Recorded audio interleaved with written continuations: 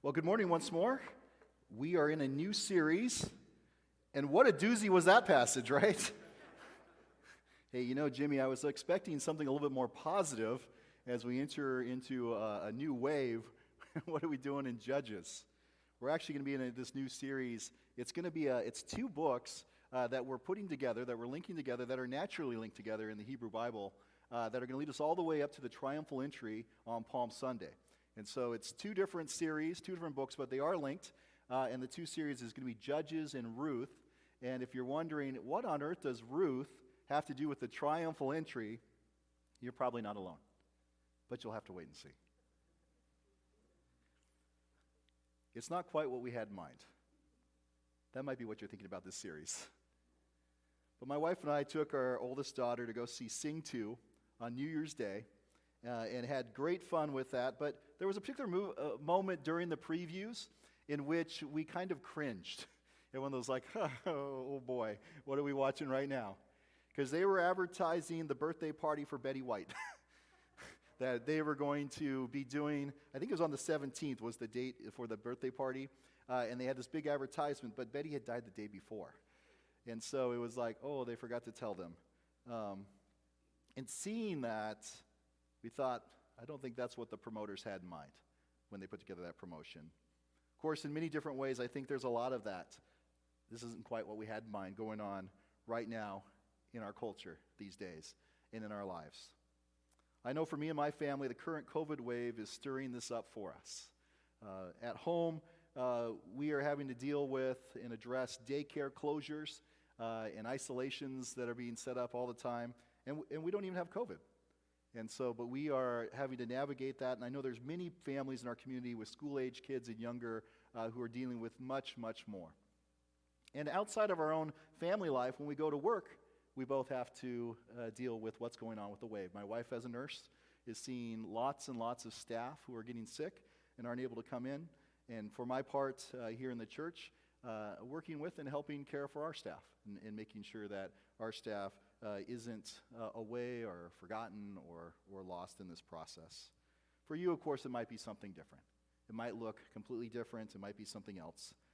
But for most of us, if not all of us, this is exhausting. This is exhausting stuff. A year after, think about a year ago. I don't think we would have imagined a year ago from January 2021 that we would still be contending with this in a way that might be bigger than we've ever had to contend with it before.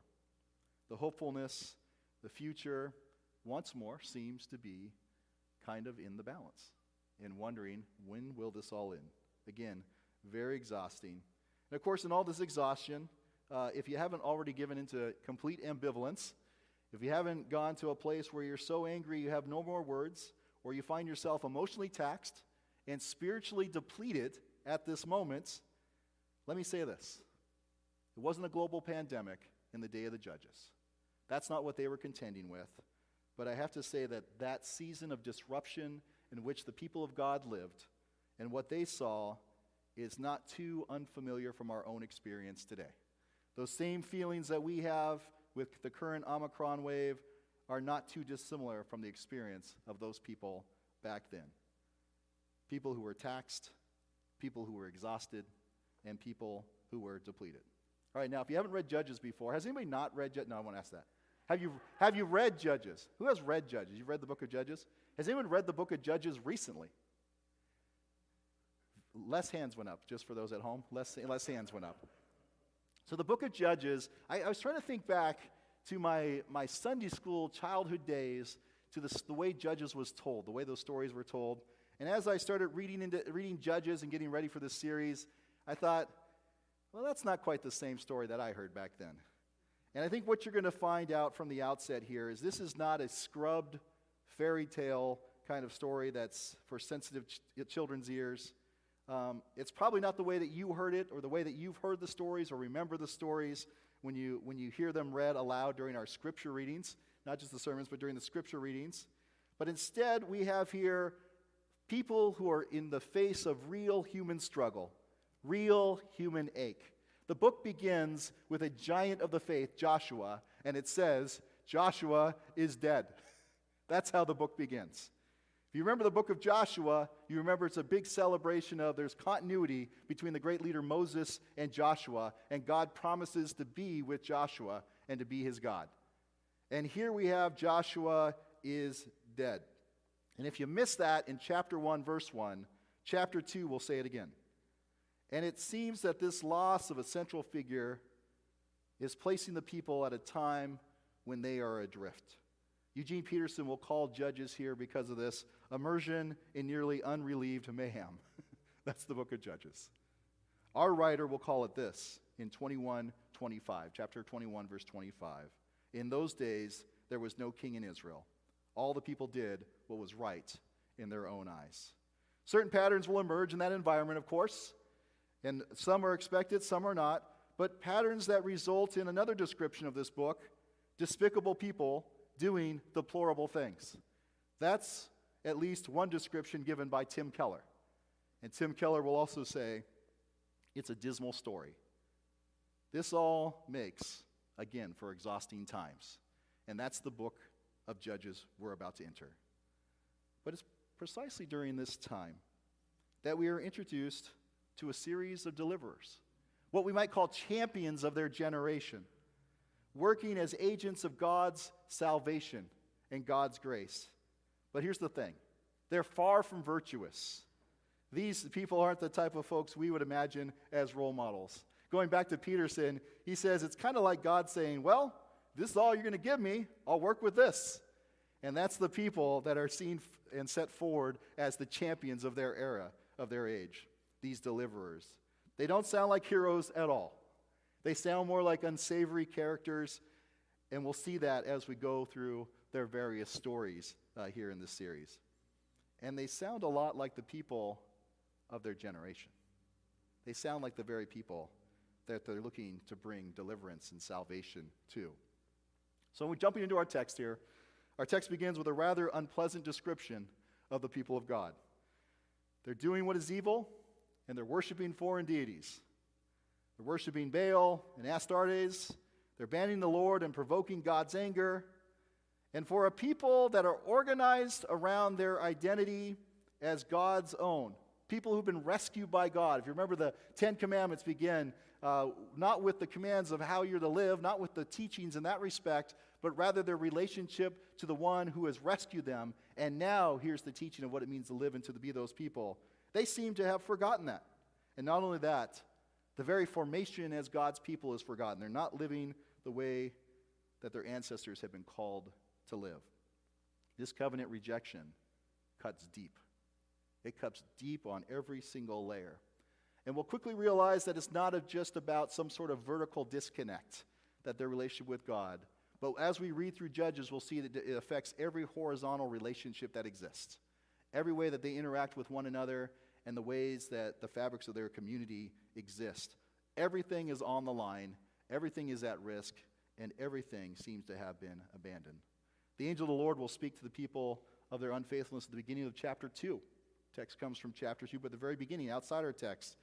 And we'll see that what's being exhibited is something that was exhibited by God's people in the past and something that will plague them even into the future.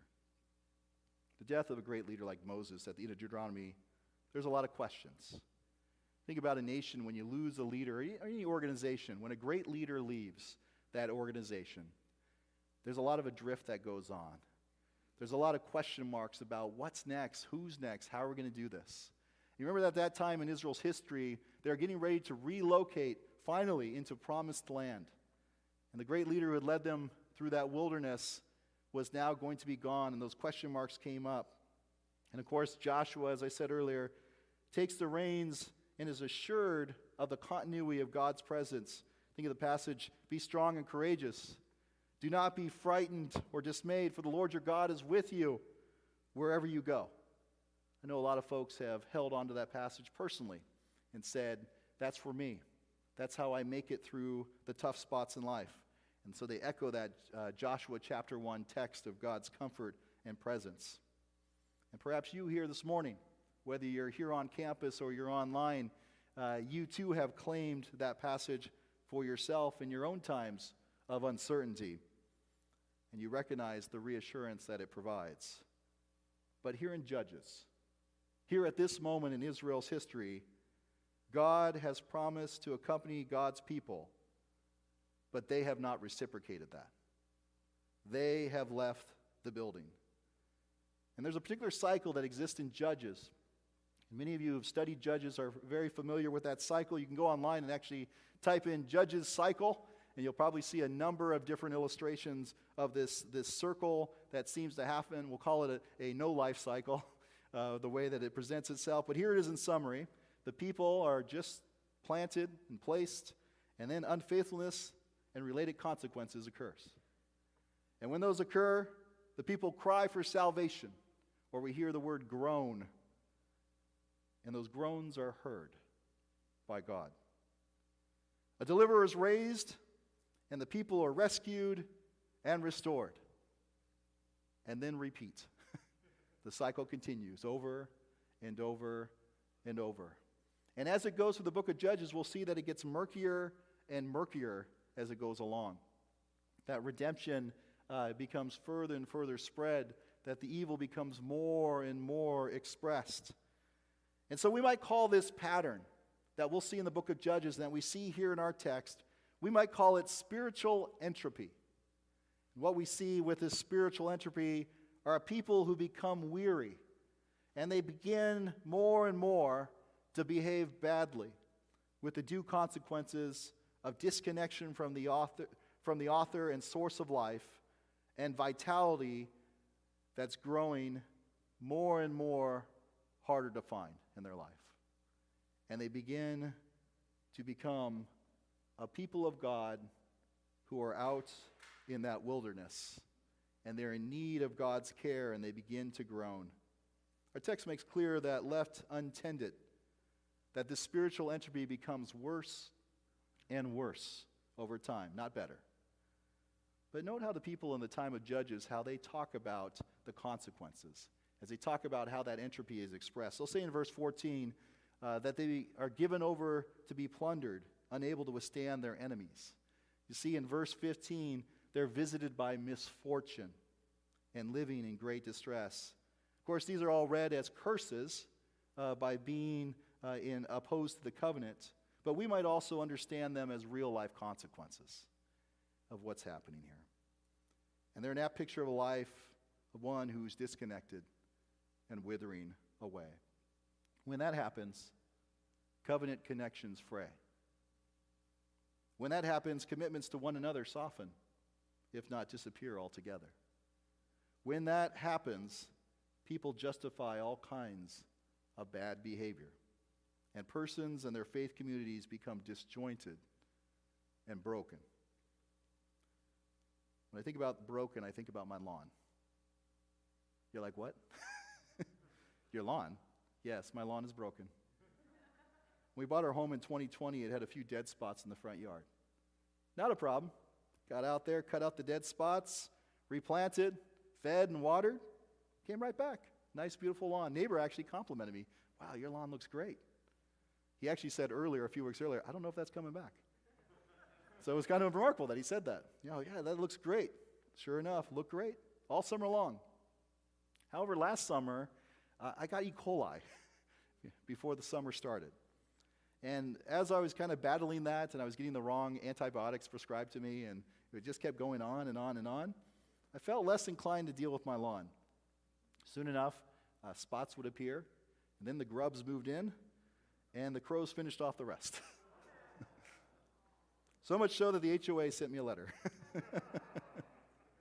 Haven't seen my neighbor since. But lack of attention invites entropy to take its course. Lack of attention in my lawn and in our lives. And we see that with the people at the time of Judges. Spiritual entropy is not simply an artifact from another time. It's not something left to the past or to the ancients. These are realities that we contend with in every single generation, even our own generation. We gravitate to the errors of the past in much the same way a moth goes to light.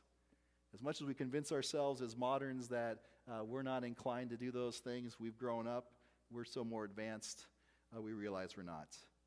The 20th century stage and screen actor Tallulah Bankhead is credited with saying this: "If I had to live my life again, I'd make the same mistakes, only sooner." And I think that echoes very much the challenges that we face in our own day and age.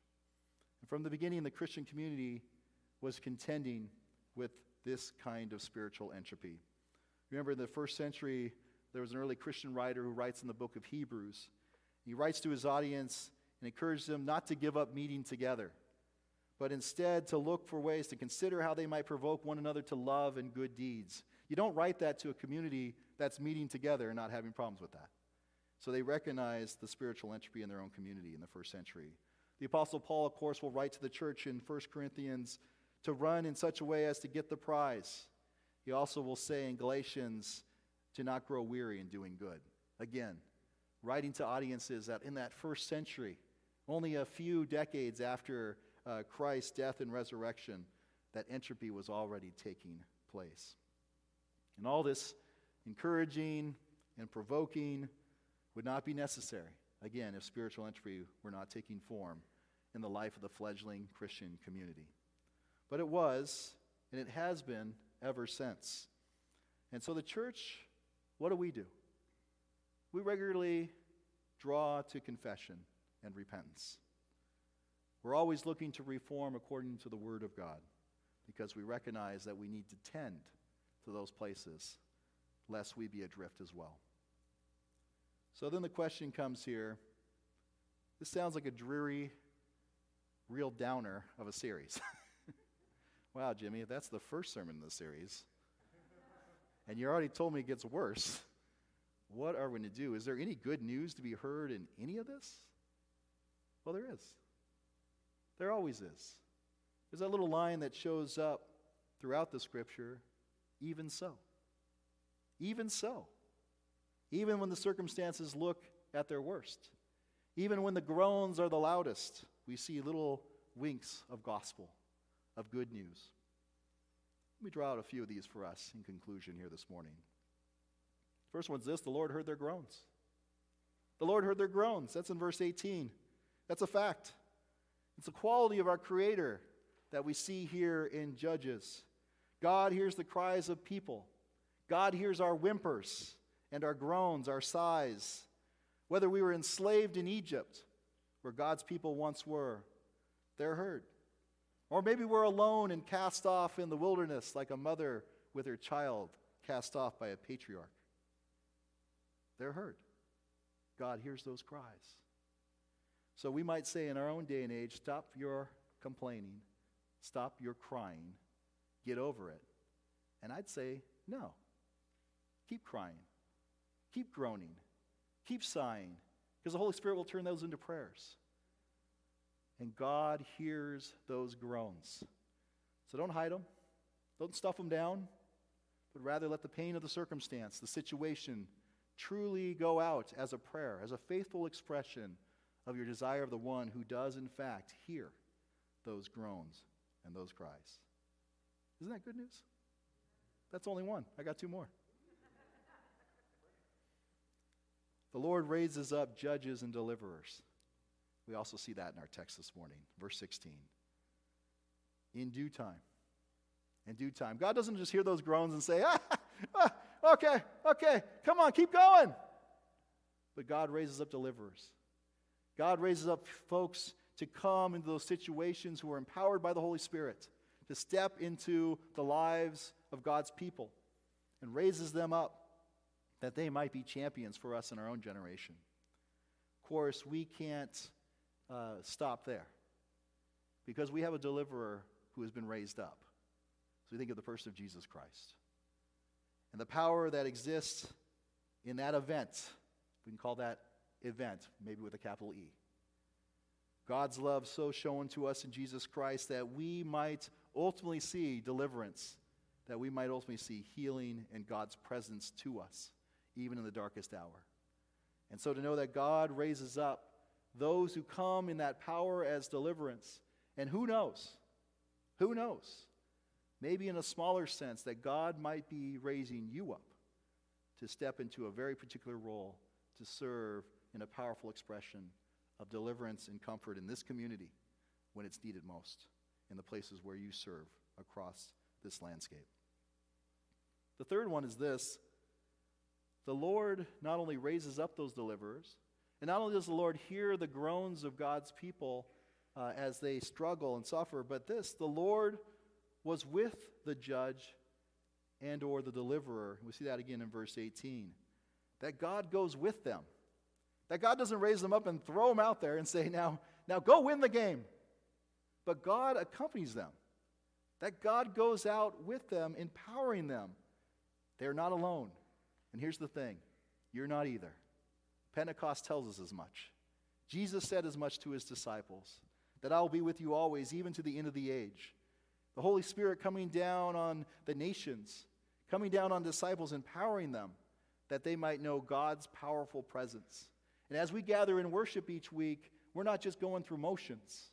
When we come to the table, we come to a table that's set before us where a host welcomes us and promises us that we might know God's grace and be empowered and strengthened for the journey ahead, because Jesus Christ is present to us in the meal by the power of the Holy Spirit.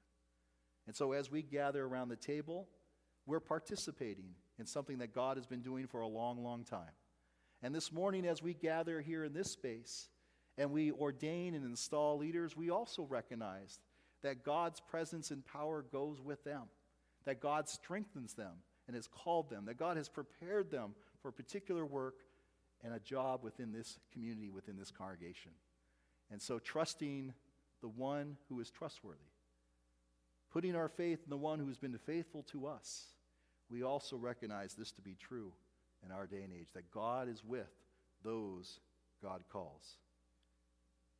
God raises up deliverers, God empowers them, and God hears our groans. That's a lot of good news. That's a lot of good news in a not very long passage. And that's how God continues to take action on behalf of God's people. Hearing, taking action, accompanying and empowering. And so it takes little imagination at this point to know who the real hero is in this series. It's not you. It's certainly not Samson. But it's the one who has been with all of us throughout the history of humanity, even today and forever. Amen. Friends, let us pray together.